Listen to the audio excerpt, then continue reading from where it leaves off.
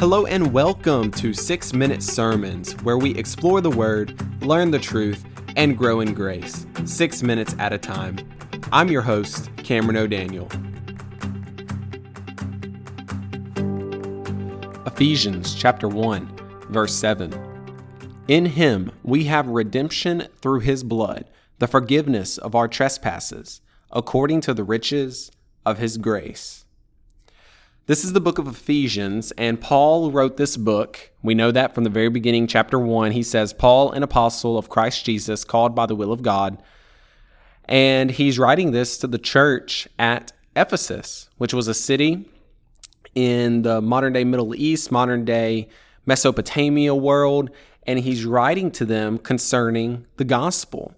He's writing to them concerning the gospel, what it is, what it's supposed to do to them when they believe it. And then he also talks about the body of Christ and the church, but that's not until chapter 4. But here we are in chapter 1, and he's giving a brief introduction to the gospel and what exactly it is. So in chapter 1, verse 7, he starts off by saying, in Him. Well, if we have no context, we possibly don't even know who the, quote, Him is.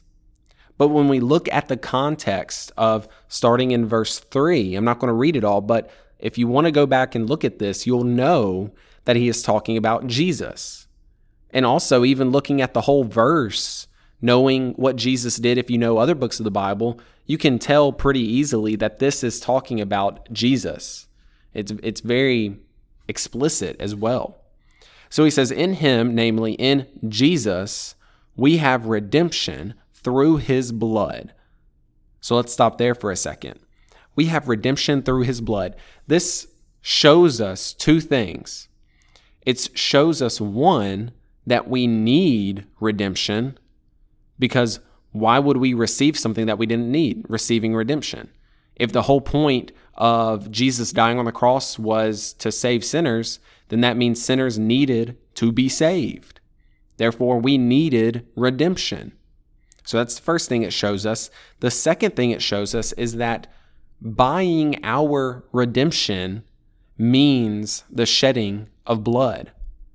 Buying our redemption means the shedding of blood. I've said this in other episodes, but if you haven't heard it yet, you'll know now that in Hebrews, the writer of Hebrews says, without the shedding of blood, no sacrifice for sins is left. And basically what that means is there has to be a shedding of blood in order for sin to be reconciled, in order for sin to be taken away. Now, I don't understand the mind of God. I don't understand always why He chooses to do what He does. But He has laid this as the foundational element as to our redemption by the shedding of blood. And we know that it's through Jesus' blood who was shed for us that we are saved. So those are the two things we see in that little phrase right there. We have redemption through His blood, the forgiveness of our trespasses. We have been forgiven. We have been forgiven. Our trespasses and our sins are forgiven. Another verse that you can go and look at is in 1 John chapter 1, verse 9. And it says, if we confess our sins, He is faithful and just to forgive us of all unrighteousness.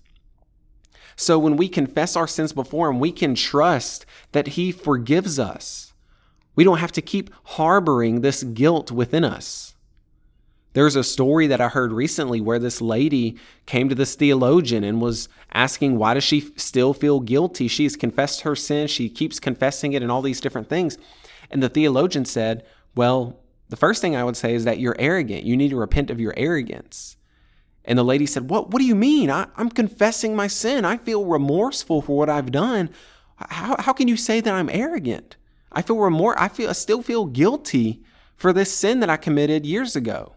How can you say that I'm arrogant? And this theologian said back to the lady and said, if you believe 1 John 1:9, that if you confess your sins, God forgives you, if you believe that, then you won't feel guilty. But the very fact of the matter is you don't have faith in that, and that's why you still feel guilty. Now, that's not to say that we will not feel guilt when we do sin. However, when we confess our sins upon Jesus and we present them to him and we ask, Lord, take these away, we can rest on the promises of the Bible that those sins are forgiven. The Bible also says that God casts our sin as far as the east is from the west and that he remembers them no more. So all of this guilt and shame that you may be feeling because of past sins in your life, that is not from God. And that is not holiness to feel guilt for past sins if you have confessed them. If you have not confessed them, that's a whole nother story.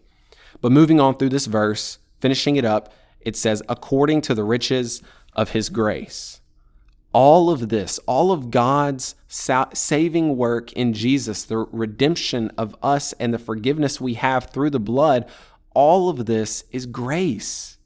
We did not deserve any of this. It is all by the grace of God and him loving us that we can experience any of this. Jesus, I thank you for this day, and wow, thank you so much for your grace and for your redeeming work on the cross, shedding your blood. We thank you, and I pray that we would let that change the way that we view ourselves in light of you, and I pray that we would live for you. In Jesus' name I pray. Amen.